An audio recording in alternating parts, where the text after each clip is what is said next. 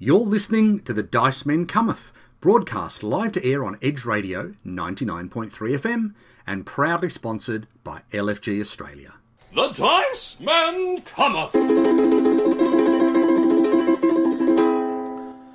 Good evening, good evening, good evening. This is indeed the Dice Men Cometh on Edge Radio 99.3 FM. And for the next hour, we are going to be talking to you about all things board games, card games, role-playing games, and any games you can play on the tabletop. We used to do this quite often, but we haven't in a while because life and the plague got in the way. But like a phoenix elf rising from the ashes, we are back from our hot little seat here in Hobart, in little old Tasmania, in big old Australia. We used to claim to be the biggest and best at this in the southern hemisphere.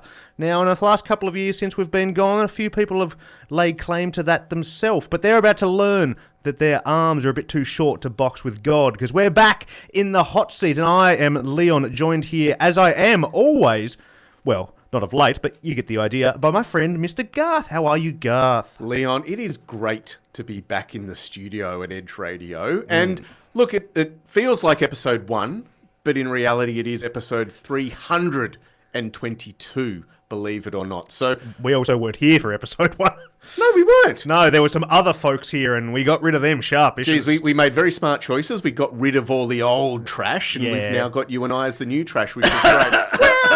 Yeah. So look, sometimes, you know when you just have a bad smell? Yeah. And it doesn't matter what you do to get rid of it, it just doesn't go away. Yep. Or sometimes it goes away for like 8 months or 9 months or so, and then it just comes crawling back. Sometimes the bad smell just goes, I just can't do this anymore, but then the bad smell crawls back and says, actually, yes, I can. Well, Mark, it is so good to have you back behind the buttons. Thank you so much, Garth. And welcome back to being a member of the Dice Men Cometh up after what was clearly an early retirement. Well, yeah, sort of, I don't know.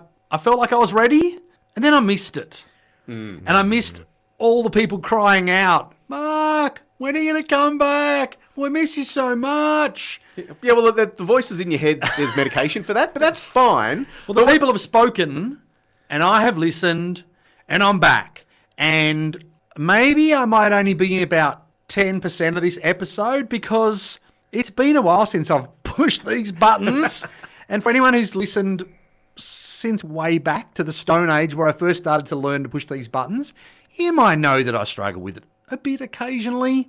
So I'll be here behind the desk while you two chat backwards and forwards. And if I feel like I've got something worthwhile to say, I'll chime in. Yeah, that sounds exactly like you, Mark, because it doesn't matter if actually you've got anything useful to say, but you'll chime in with your 2, 3 and 4 cents worth. Yeah, don't worry, kid. We're all pros at this. We'll hold your hand through the whole thing. So, to dust off an old catchphrase, Garth, what on earth are we talking about this evening? Well, on this week's Welcome Back episode, we're going to start with where the hell we've been for the last couple of years and why. So we're not going to talk about that yet. We're going to go to a song. But then we've got a review coming up of one of Australia's newest board game sensations, Land vs. Sea, which is designed by an Aussie, published by an Aussie gaming company, and is it good or not? We'll get to that in the review. And then with typical Dice Man fashion, for those long-term listeners, we've got a really detailed and in-depth third break already planned that we won't get time to. No, because we'll always talk longer than we plan on talking. Mark, with those 2, 3 and 4 cents worth, we'll just rattle on about, I don't know, something about birds in trees and what have you. That's usually how he goes. Yes. But we've also just got to educate new listeners about what board gaming is. So we'll do that when we get back. We'll introduce ourselves. We'll say what we've been up to, and then we'll get into the meat of the show. Mark, what do you reckon? Well, I think before we do throw to the track, we should say hello to all those people who were so excited they couldn't wait for the podcast to come out in a few days' time. They're listening live either on the radio airwaves at 99.3 FM here in Hobart or on the interwebs via edgeradio.org.au. So thank you so much for tuning in. We love you all. You've been loyal fans. All 2 of you have come back and I'm so excited. It's fantastic. Well, Mark, let's push some buttons. We'll play a song, and we will be back after this. Let's see if he gets it right.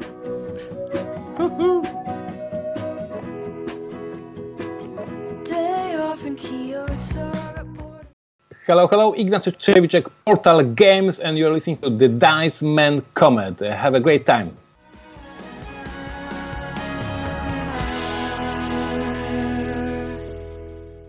Hey everyone, this is Steve. And this is BJ from Board Game Gumbo. So Steve, remember how we were worried that our appearances on the Dice Man Cometh doomed the show? Yeah, BJ, we thought the American guest hosts ruined things. Well, we're off the hook. I got some great news. The Dice Man returneth. Oh, thank goodness, the guilt was crushing me. Welcome back, Mark, Garth, and Leon. Cheers, mates. It's Tina from Behold Games and Board Game Cruise Australia, and I'm very excited to hear what the Dice Men Cometh will get up to next. Hey guys, it's great to have you back. I can't wait to thrash you all in person at the next convention. Well, there you go. Just after Phoebe Bridges with Kyoto here on Edge Radio 99.3 FM, we had some of our amazing friends, fans, listeners, colleagues, whatever you want to call them. We had BJ and Steve all the way from the USA. We had Tina, as she said, from Behold Games, and don't forget the Board Game Cruise. I'm sure we're going to talk about that in the coming year. And our friend QC, who was so excited she forgot to say her name, but she can't wait to thrash us in person. We can't wait for that either, QC. And just like you were so excited, you forgot to say that the two boys from America are from Board Game Gumbo. Yes, that's right. Thank you, Leon. There you go. So, look, for all of those new listeners who have the joy of now listening to three people talk about board games, maybe a good opportunity to actually tell people why there is a radio show about board games, because it's kind of... it's ridiculous. You know, why not? Only in your basement, you're usually sort of tucked away in a corner, you're just playing games that no one likes. Isn't that how board gaming is? Yeah, and normally it's like three, middle-aged, overweight white guys and No, I guess some stereotypes still kind of kick into gear, I guess. And how long can you talk about Monopoly for, Garth? Well, I reckon about 70 or 80 years, the way Monopoly's been going. But look, we thought, this is episode 1, but it really 322. Mm-hmm. So why? Why are we talking board games? Well, the reality is this hobby is enormous. It has gone exponentially bigger and bigger and bigger over the last 10, 15, 20 years. It had a massive spike with the advent of crowdfunding, things like Kickstarter and what have you, and turned almost anyone into a potential board game publisher. And that got many, many, many more games into the hands of many, many, many more people.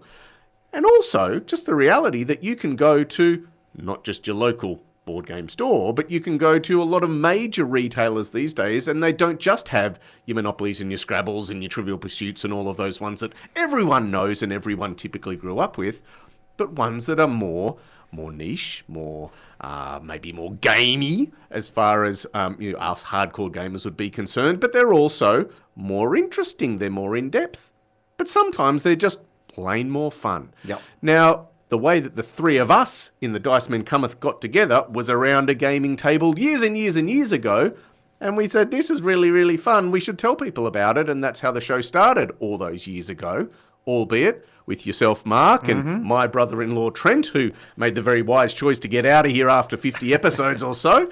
But it basically just fed on itself, this radio show. We were able to get a certain degree of popularity. The board gamer community rallied around us and really enjoyed the content that we were creating, and now here we're back. And Garth? Yes? What the people, the listener, wants to know is, tell us about you, Garth. Garth the board gamer. What do you like? What don't you like? What do you spend your hard-earned board gaming dollars on? Yeah, so for me... He doesn't. He waits for me to buy it, is the answer to that question. You beat me to it, Leon. But yes, that's absolutely true, and thank you for backing a couple of games recently, and I'm sure we'll talk about that in the future. But look, for me, gaming is all about the people around the table. It doesn't really matter what the game is, it's about who I'm playing. However, the game has to involve the option for me to crush those people, either through shrewd negotiation skills and deciding for myself that I want to manipulate the game and the people around me to make sure that I get what I want, or it might be something more heavy and Euro-y where I'm just moving my resources around the board so much more efficiently than anyone else around the table, but it doesn't matter. I guess one of the games I really, really like is the classic Cosmic Encounter, which is theoretically a spacey game where you're going around and conquering planets, but it doesn't really matter because it's all about negotiation and talking and saying that you're going to do something. Leon, I'm absolutely going to do this for you and you'll get that planet. Thank you. Trust me. Lovely. No, you're not. Oh, you're yeah. definitely not going to get that planet. Don't because trust him. No. I'll play a card, I'll do a thing, I'll manipulate the game state, and you'll end up worse off than you were before. But thanks for trusting me. I really appreciate that. Yeah, I haven't done that in a very long time, but yet somehow you still keep winning because everyone else at the table doesn't listen to me when I keep saying, stop Garth, he's got to keep doing this.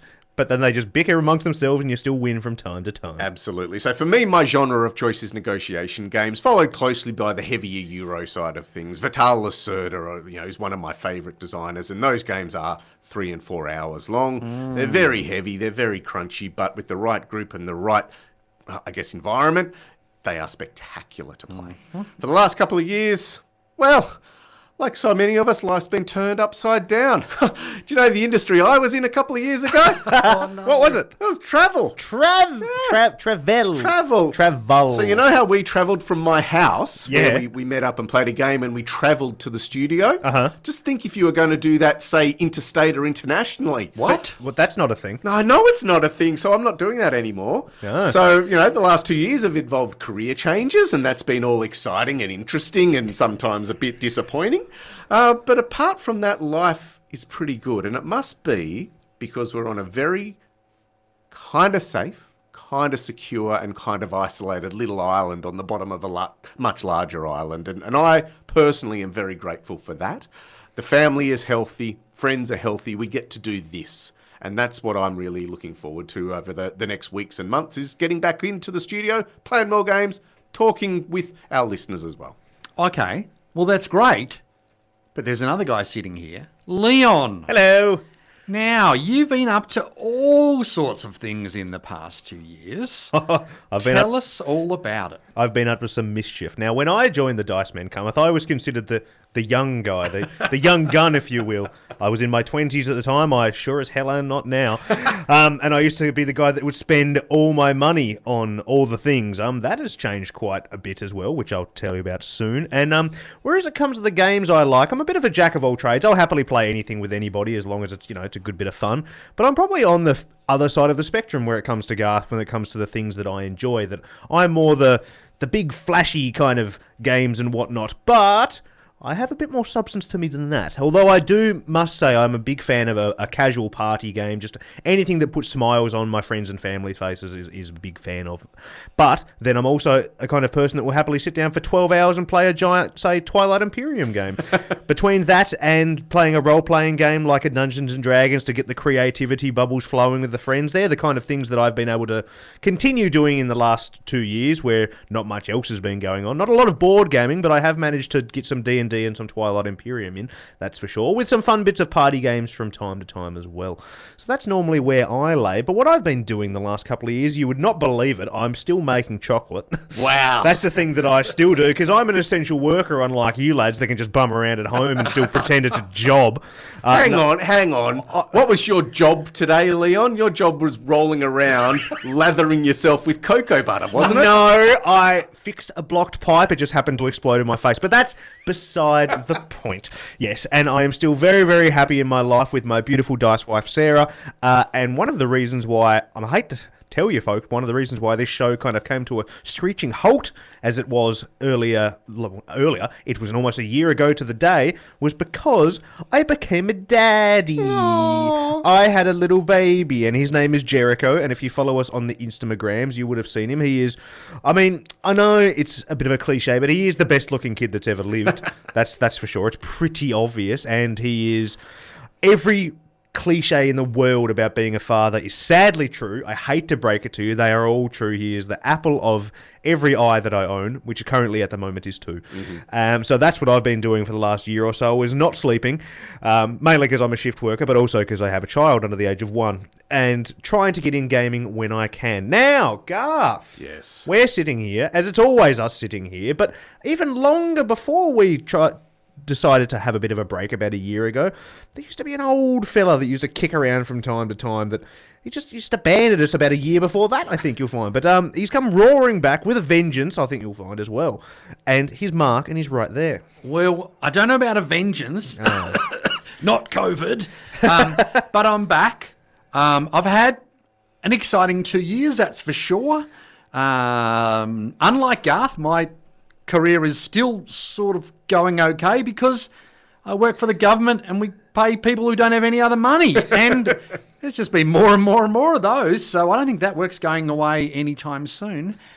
I did happen to be very lucky enough to marry my former gaming partner, now wife, Sarah, as opposed to your wife, Sarah. That we always get confused about. Always been very helpful, that. Yeah. So 3 billion women in the world, Mark. 3 billion. And you had your choice of literally, or just the one. But it's beside the point. Could have changed the name. Well, but so Sarah and I were lucky enough to get married after about 3 false starts because of COVID in May last year. And I have to admit, I've spent probably most of my time gaming with her, in fact. So I've very much got into the 2-player games. We're very much into the sprawling narrative games, let's say. So we're talking about games that maybe take 20 or 30 or 40 hours, but spread out over a whole bunch of episodes. And they tell a story, and you get to get involved in the story, and you probably get to read lots of amazing paragraphs. Or let me talk about the story of a game of Nemesis that I played just recently, where an engineer in a wheelchair with one arm was punching an alien with that one arm because they'd run out of bullets, were down to their last few life points, and we had to roll the die or draw a card and see whether the alien was going to kill that engineer. And in fact, the alien chose to run away, as you'd expect to happen. And that engineer then wheeled off to the next room and, well, he died eventually. But it was, at the time, it was a great story. And those are the sort of stories that games can tell us. I do like the heavy Euros. I do like the fun party games. You know what? I like them all, I think. And so many times when I say to people in my life, when I'm chatting and I say, I play board games, and they say, oh, what's your favourite game? Everyone loves that question. I go, well, who am I sitting around the table with? Who am I playing it with? Am I playing it with my beautiful wife? Am I playing it with my good friends? Am I playing with a group of people that I don't know? Are we wearing masks? Are we not wearing masks? Are we infectious? How much time do we have left and what food is there? All these things come into consideration to decide, what is a great game. That got very dark there by the end for a second there. Sure did. Yeah. But I mean, I guess the reality is the good thing, as you say, Mark, is it does depend on a lot of factors. Yeah. And it does matter whether or not we want to play a 5-minute game because we finished our big game for the night and we've got a few minutes while we're just waiting to finish our drinks or what have you. Or we're organising an epic game day where we're going to thrash out a 6 or 12 hour behemoth of a game. And that's why we have to have hundreds of the things. Mm-hmm. So, Leon, you have a number of games, which is a very, very high number. I've got a pretty sizable number of board games myself. And Mark, you've got a number as well. They are in the hundreds, but that's because they all serve a purpose. And the purpose ultimately is fun with your friends and your family. And that's what we're here to do, to try and spread that love, to engage, to educate, and also have a bit of fun along the way. So what we're going to do is we're going to have a break, come back and tell you about one of those games that you can go and buy from a game store, either online or in real bricks and mortar. So you're with the Dice Men Cometh. This is Edge Radio 99.3 FM, and we'll be back after this song. Exciting start.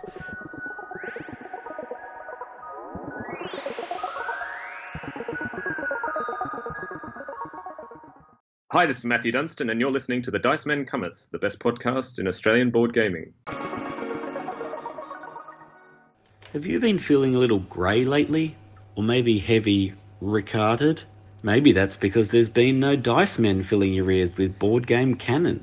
Well, have no fear, gamers, because the band is back and are a force to be reckoned with Mark Hamill Rickards being the Luke to Garth's Vader, and Leondo Calrissian playing both sides. Anything could happen.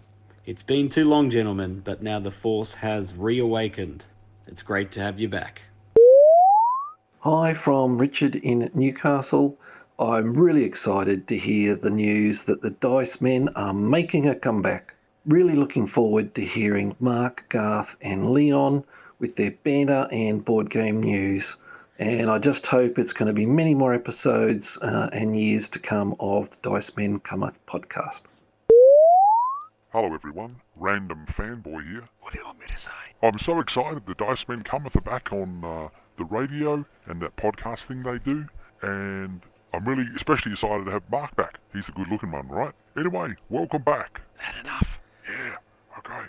Well, there you go.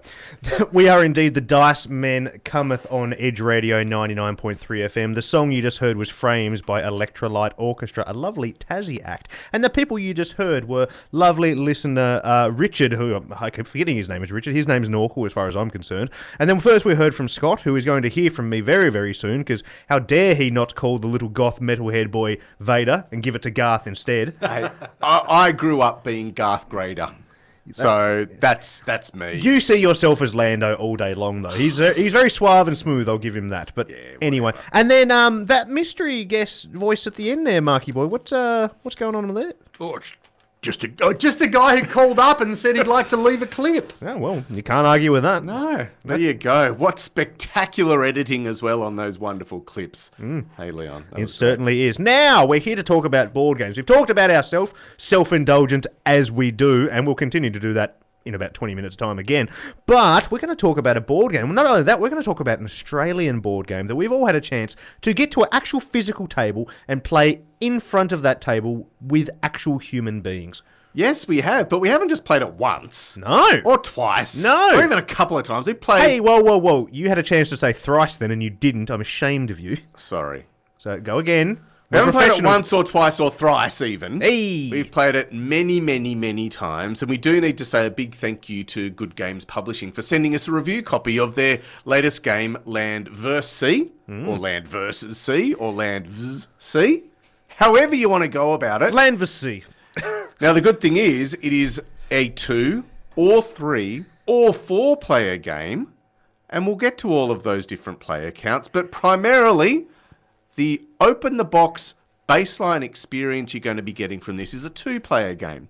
So, that's great for you, Mark, because you and your wife, Sarah, have been playing, as you say, a lot of 2-player games. But what is this game?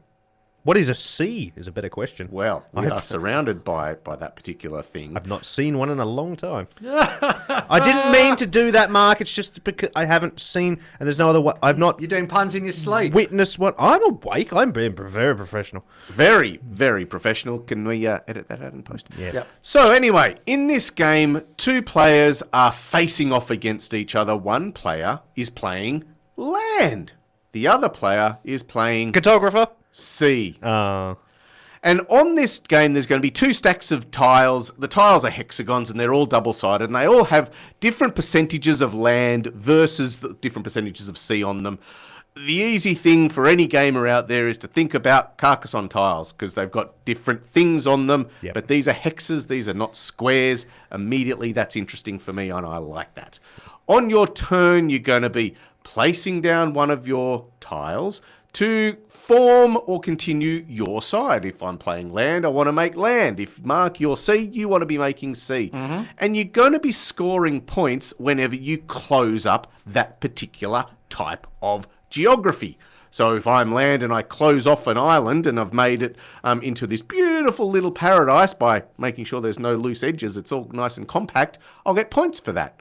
I'll also potentially get some bonus points if the tiles have a little couple of X's on them.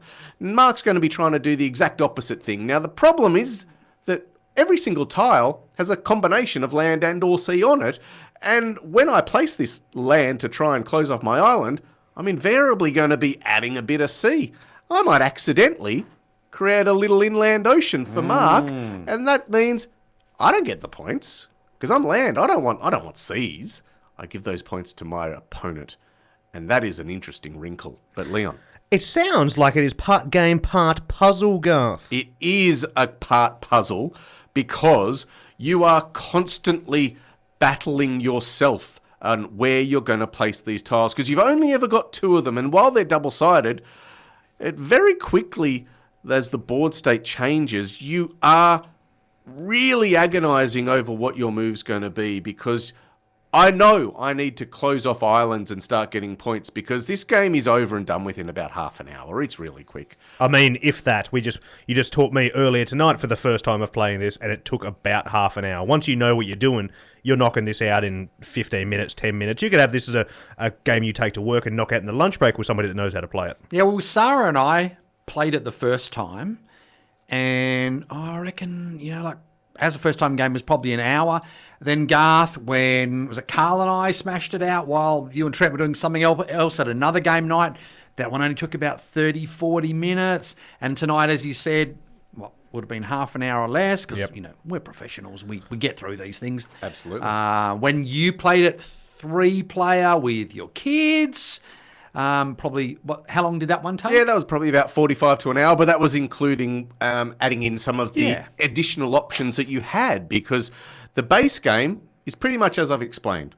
You're going to be playing through the couple of stacks of tiles. You're going to be trying to create land or sea, depending on which side you're on, and the game will end once those tiles have all been depleted. Now, there's a couple of little bonuses there. There are, as I said, some little extra points on certain tiles, and if you close them off and it's your landmass, you'll get those extra points. If you close off the other player's landmass, but it's got bonus points, they will get the points for the particular landmass. So if Mark's C and I close it off, he gets the C points, but I'll get the bonus points for doing that. There's also the tiles that have a couple of extra symbols on them. There's a steal symbol and there's a play again symbol, and they are exceedingly self-explanatory. If I play the tile that has play again, I get to play again. I get to place a second tile. Woohoo! If I play a steal tile, I will get to steal a tile from one of my opponents. And Mark, that will be you, so I'll steal that tile. And that means that instead of having 2 choices from the 2 tiles, 4 choices, I guess, from the 2 tiles that we've got, those choices are halved, and it makes your life even more painful, and that really makes me happy. Did we mention about the hidden information of the fact that you've got double-sided hexagonal tiles, and when you draw them from the stack, you can only see one of the sides. Well, then you keep it in front of you. I was going to say face down. Well, it's got 2 faces. But the face that was up when you drew it, you keep that up. So that if someone does get the opportunity to steal one of your tiles, at least look at you and trying to work out, I wonder which one of those tiles Garth is going to play next. What you don't see is the bottom side of the tile, because they're completely reversible. So there is a little, even though it's a relatively simple game, there's a bit of strategy there. You do have a little bit of hidden information. And that, for me, just adds a little bit extra to what could be seen mistakenly as a very simple game. There's a little bit of depth to it for a 2-player game that you can smash out in half an hour, that's for sure. Absolutely, and this is where there's these extra scoring options. Now, as a 2-player game, you can choose to add in waypoints, which are basically you put a token on an uncompleted part of your land. When any player completes that landmass, the person who did so gets an extra point. It's a minor thing, probably one of the minorest things out of the whole game in terms of a little expansion or adding scoring option, but it is in there, Leon. It's nice to have a little bit of extra things you can add, but I just wanted to add to what Mark was just saying before, that when we said that this is a game that you can knock out in half an hour or so, what we mean is that you can teach this relatively simply. You can set this up relatively simply. However, the decision making and the thought process in it is still, it's quality for that half an hour. It's not I only have one option, that's what I'm doing. Like I said, because of the hidden knowledge, because of the way the board state changes, where you can put stuff, the fact that every time you place a tile, you're changing what your opponent's doing, you're giving them some land as well, or sea, obviously the 2 different things. So, yeah, even though it is quick, and as you said, some could misconstrue it as simple, the brain power that you use in this game is, I think, quality is the best way I can describe it for the time you're playing it. Yeah, and I think not to be underestimated is the difference between a square tile, a la Carcassonne, and a hexagonal tile. When a square tile comes, well, you've got, is it 4 choices of which side you're going to place it on? Now, I might hear you say, yes, but Mark, you've got 6 choices. Well, firstly, you've got double-sided tiles, so you've got at least 12 choices. But there's also much more of a puzzle of, okay, how many tiles are adjacent? Therefore, how many sides do I need to get to match? Because you can't put a water side against a land side, or indeed a land side against a water side, surprisingly. It's got to make a sense. seaside even. I do like to be beside the seaside. So there is a lot more of a decision to be made about where you're going to place it. And then the other thing that, for me, the hexagons bring in is it's easy to enclose a square. Correct. It's not easy to enclose a hexagon. No. It's much more complicated. And as we have seen, I've seen it every time that I've played this game, you sort of feel like, well, I'd just like to make that area a little bit more to score a little bit more points. And then along comes some bastard of an opponent who, well, they've got a tile, if I'm water, they've got a tile that has one side of land and 5 sides of water. And I've gone from this body of water that I'm about to close off to one that now I'm going to have to place 3 or 4 or 5 more tiles to even think about closing it off. And that's before that bastard gets to play another tile that opens it up even more. So there is a real danger. All of a sudden, you've got an ocean that's just going in 20 different directions with no way to close it off, and you're waving goodbye to all your points. So there is some fascinating elements to it. Yeah, at the end of the day, you're playing to go, what's the best for me? But you've always got that option in the back of your head, what's worst for them? And that is a lovely thing to have in your head at any time, I think, with any kind of game. Yeah, exactly right. And look, that's where the push and pull of this game is really at the 2-player. And this is the base game version, because it is no end of game scoring, really. It's just play the tiles. Whoever's got more points is the winner. Full stop. That's it. You're not scoring uncompleted oceans or seas, and you're not scoring uncompleted islands. It's just that's your points. Now, on that note, I wanted to just pause and talk about the quality of the game before we go into the other bits, because it's really cool. It comes in a very small, compact box. The box itself is used in the game. So there's an insert in there which acts as the scoring track, which is really, really cool. The outside of the box that you are told to face towards the players also highlights the 2 symbols, the steal and play again symbol, just so that you don't have to constantly be referring to anything. You can understand straight away from the very first game, this is what you do. There's some nice little tokens in there that you use for scoring and use for waypoints and what have you. That's great. But the quality of the hexagonal tiles is great. I think they look good. And the art on them is good, because it sounds like, oh yeah, it's just going to be boring land and boring sea, but it's not. There's all these little interesting caricatures and bits of art on them, as well as other defining parts of it that are important in the other scoring options. But Leon, what are you going to say about that? Well, the old art. You see, we can't all be happy-go-lucky and agree around here, because that's boring. All the fans don't like it when we agree, so I'm going to have a little bit of a dig at this. Now, the art, I think, is really cool. When you first said, oh, there's some cool unique pictures and stuff on it, I looked at closer to the tile and I was like, there's a rabbit with like blood around his mouth. That's very metal. That's a kind of thing Leon likes. And this game has about, I can't remember exactly, but something along the lines of 60 odd tiles, and maybe 80, something to that effect. And all the different little bits you can discover of art on the different tiles, I was like, that's really cool. I then, however, very soon flipped over another tile, which there was another little bunny on it with blood around his mouth, and I went, hang on a tick. This game only has about 60 or 80 little tiles on it, and they're only tiny, and the person who did design this game is also the person that did the art for this game. And then there were a couple of tiles that were absolutely identical. Now, if they were absolutely identical in the fact that they have the same amount of water and earth on the same sides, I have no issue with that. Obviously, that makes perfect sense. Having them have the exact same art in a game that has this small amount of tiles, when you're specifically looking for really cool little Easter eggs almost on those tiles for the pictures that you go, oh, that's really cool, and having some of them duplicated, I don't want to use the word lazy because that's rude. This person probably put their heart and soul into the game, but mate, you couldn't have had that bunny doing something else on that exact same tile on, the second one. That's all I'm saying. That bunny could have been doing something completely different in the exact same tile, and I would have been fine. But having them identical... There is a different bunny who seems to be tooting a trumpet from his posterior. Yeah, no, that's cool. That's great. We've Until you see the exact same one a second time, and you go...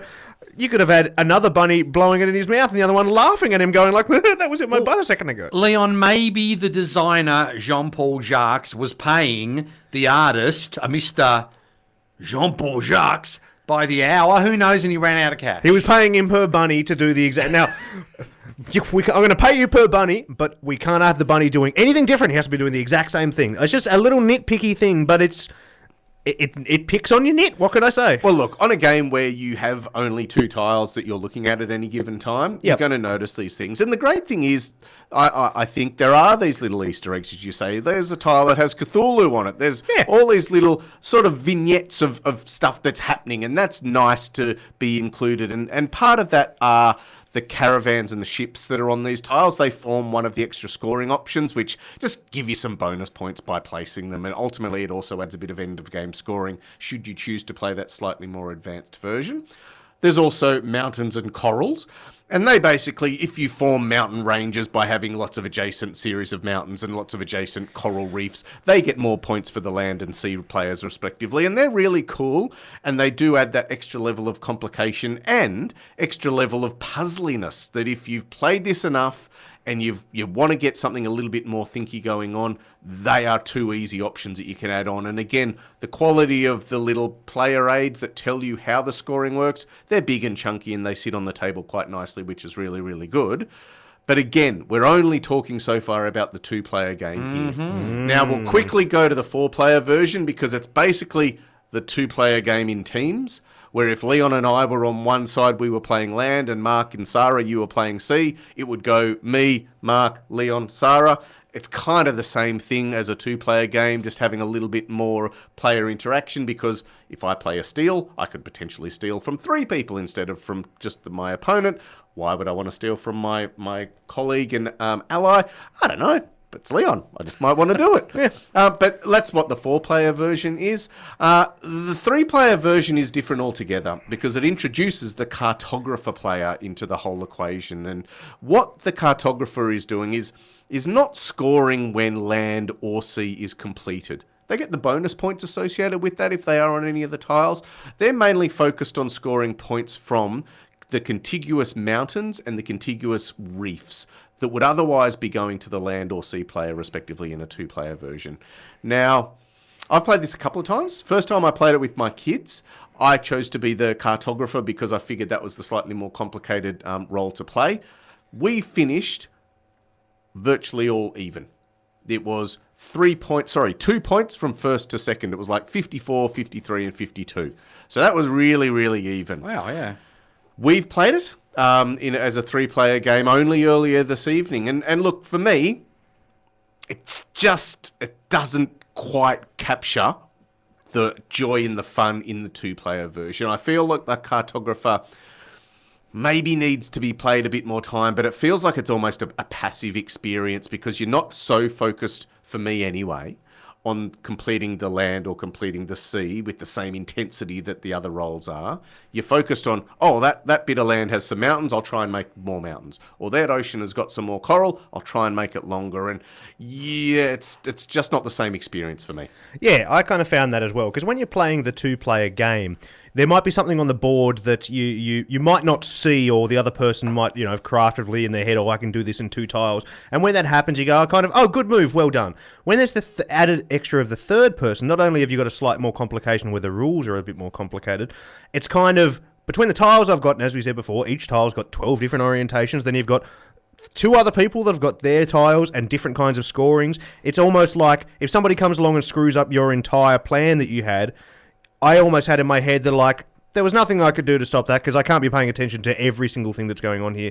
And when that happens, my mind almost kind of checks out. When I'm playing the 2-player puzzle, I kind of go, I didn't see that, drat me or well done you. When it's 3 players, if something that happens that I almost feel like I have no control over because I can't be looking at 10 different things at once, I kind of go, well, that's what it is, I guess. Hang on a minute, okay? So I hear the 2 of you. Yeah. You're bleeding. You're ranting, you're whinging. So here's a game. Yeah. It's a great 2-person game. Not disputing that. It's an okay 4-person game, and it's an all right 3-person game. But no, what you're saying is you've got a bonus 3-person version, you've got a bonus 4-person version. In this 2-player game you're buying, the people are giving you stuff for free, and you're whinging about it? You're whinging about getting extra bonus games, extra bonus game time out of this game. Because let's face it, you would pay this.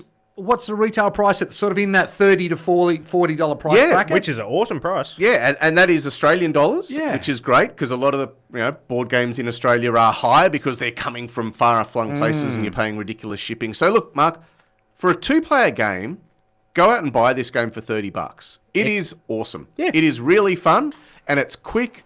And no two games are ever going to be exactly the same because of the sheer variety that these tiles are going to give you because it is massive. You will be amazed how different it feels playing land or sea. Because when you're playing land, you'll go, oh, sea always has it so easy. I can see how closing up sea is so easy. And then you'll play it and you'll go, what? This ocean is enormous. I'm never going to close this ocean. And the great thing is the rule book. It gives you tips along the way. And look, I must say, Good Games Publishing are excellent at using their rulebooks for guidance. One of my first aha moments in a rule book was when we were looking at an old original version of Guildmaster that came out years and years and years ago. And they just simply had the percentage and the distribution of rolling dice. And you say, well, if you're rolling these kinds of dice, it's going to give you this result more often. So it's almost like the parabola of, you're rolling 2 dice, your average is going to be 7, and then you do this and it's going to be blah, blah, blah, blah, blah. And it was brilliant. I really love that. In Land versus Sea, they do the same thing. They recommend trying to keep small. Focus on making small islands or small little bits of sea because that's just going to get your points ticking along. If you focus on big, massive things, chances are you're not going to close them. And because there's no end of game scoring, you're done. So I really like it as a 2-player game. I've had fun with it as a 4-player game just because you've got more people around a table interacting with each other, and that's awesome. 3-player, I don't think I would choose it as a 3-player game if I had 45 minutes. I would rather play something else. Yeah, 2-player game, this is great. The other player counts don't exist for me. If you get any joy out of them, good for you. And I can't wait for the second edition when every bit of art is unique. Well, there you go. That was Land vs. Sea by Good Games Publishing. Designer Jean-Paul Jacques, who's also the artist. We'll be back in a minute. You're on Edge Radio 99.3 FM with the Dice Men Cometh.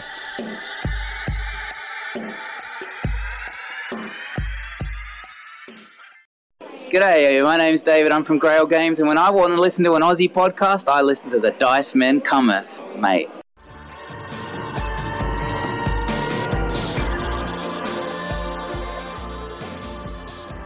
Well, there you go. That was Heavy by Rainbow Chan. You are with the Dice Men Cometh on Edge Radio 99.3 FM. So, we've introduced ourselves. Yeah. We've told everyone why board gaming is the only thing you should be doing with your spare time. And we've told them a great game to go and get. Yeah. All we got to do now is say, what's going to be happening for the future of the show and what's happening in the future of us and board gaming in general? Well, I will kick it off by telling the people that I very sadly... I'm not leaving. Everyone calm down. I'm not coming back with one episode then leaving. Just relax. Put that text message down. But I will not be here as often due to my work schedule and my little buddy that I have to take care of. That is my son.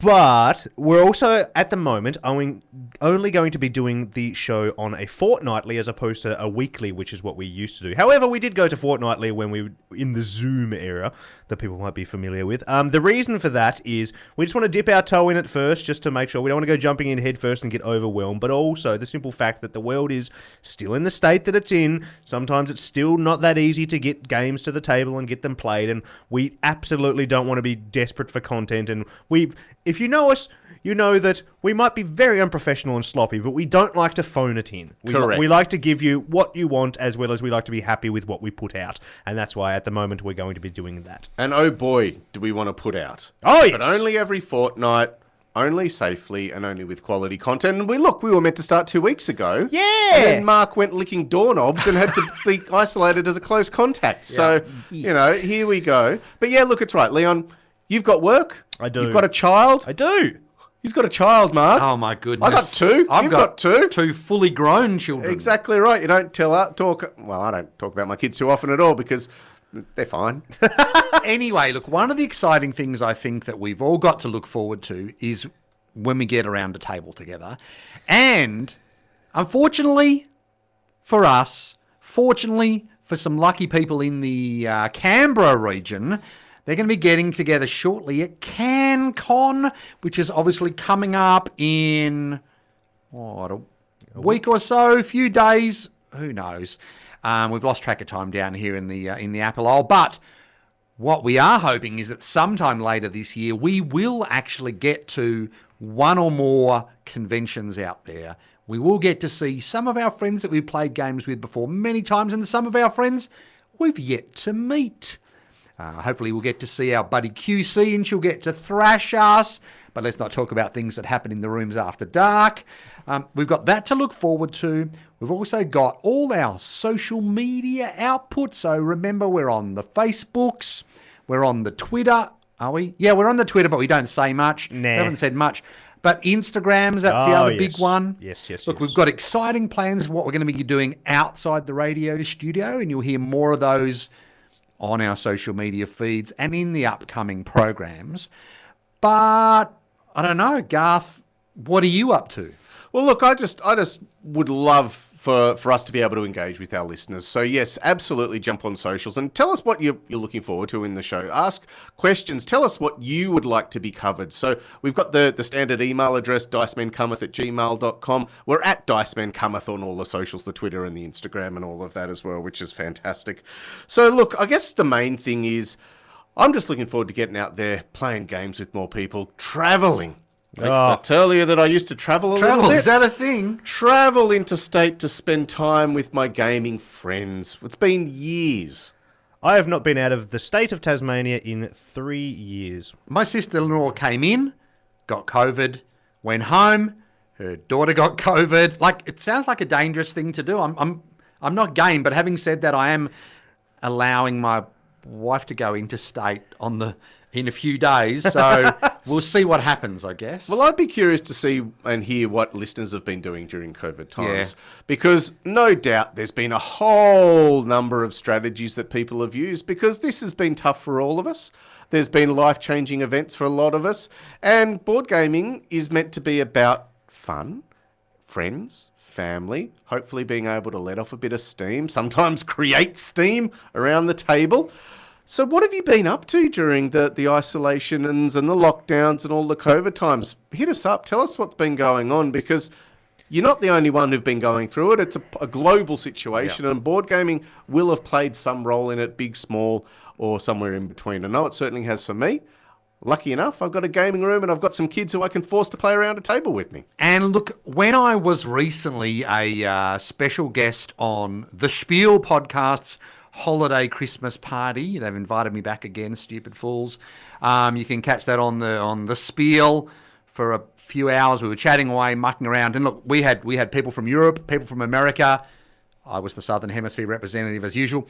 But the common theme we were all talking about is how we've all had this great hobby of board games to help us through the hard times, whether it's actually physically being around the table with someone, whether it's over Zoom, whether it's on the Tabletopias and the tabletop simulators and the Board Game Arena and all those other online platforms.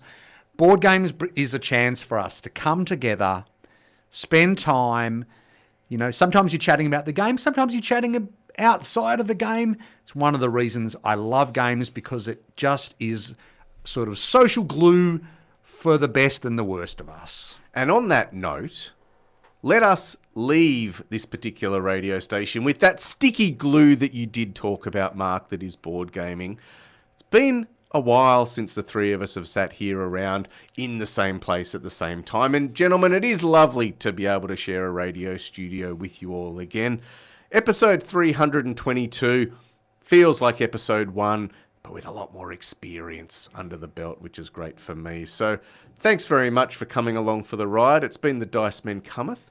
It's Edge Radio 99.3 FM. Thank you to Edge for having us back. And we'll be back again, not next week, but in a fortnight with more board gaming.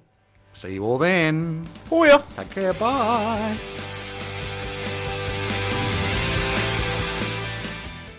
You've been listening to another episode of The Dice Men Cometh, proudly brought to you by LFG Australia. Be sure to check out lfg-oz.com.au, as well as their online and physical retail store. You can find us at dicemancometh.com or on Instagram, Facebook or Twitter. And don't forget, you can support us on Patreon too. Thanks for listening.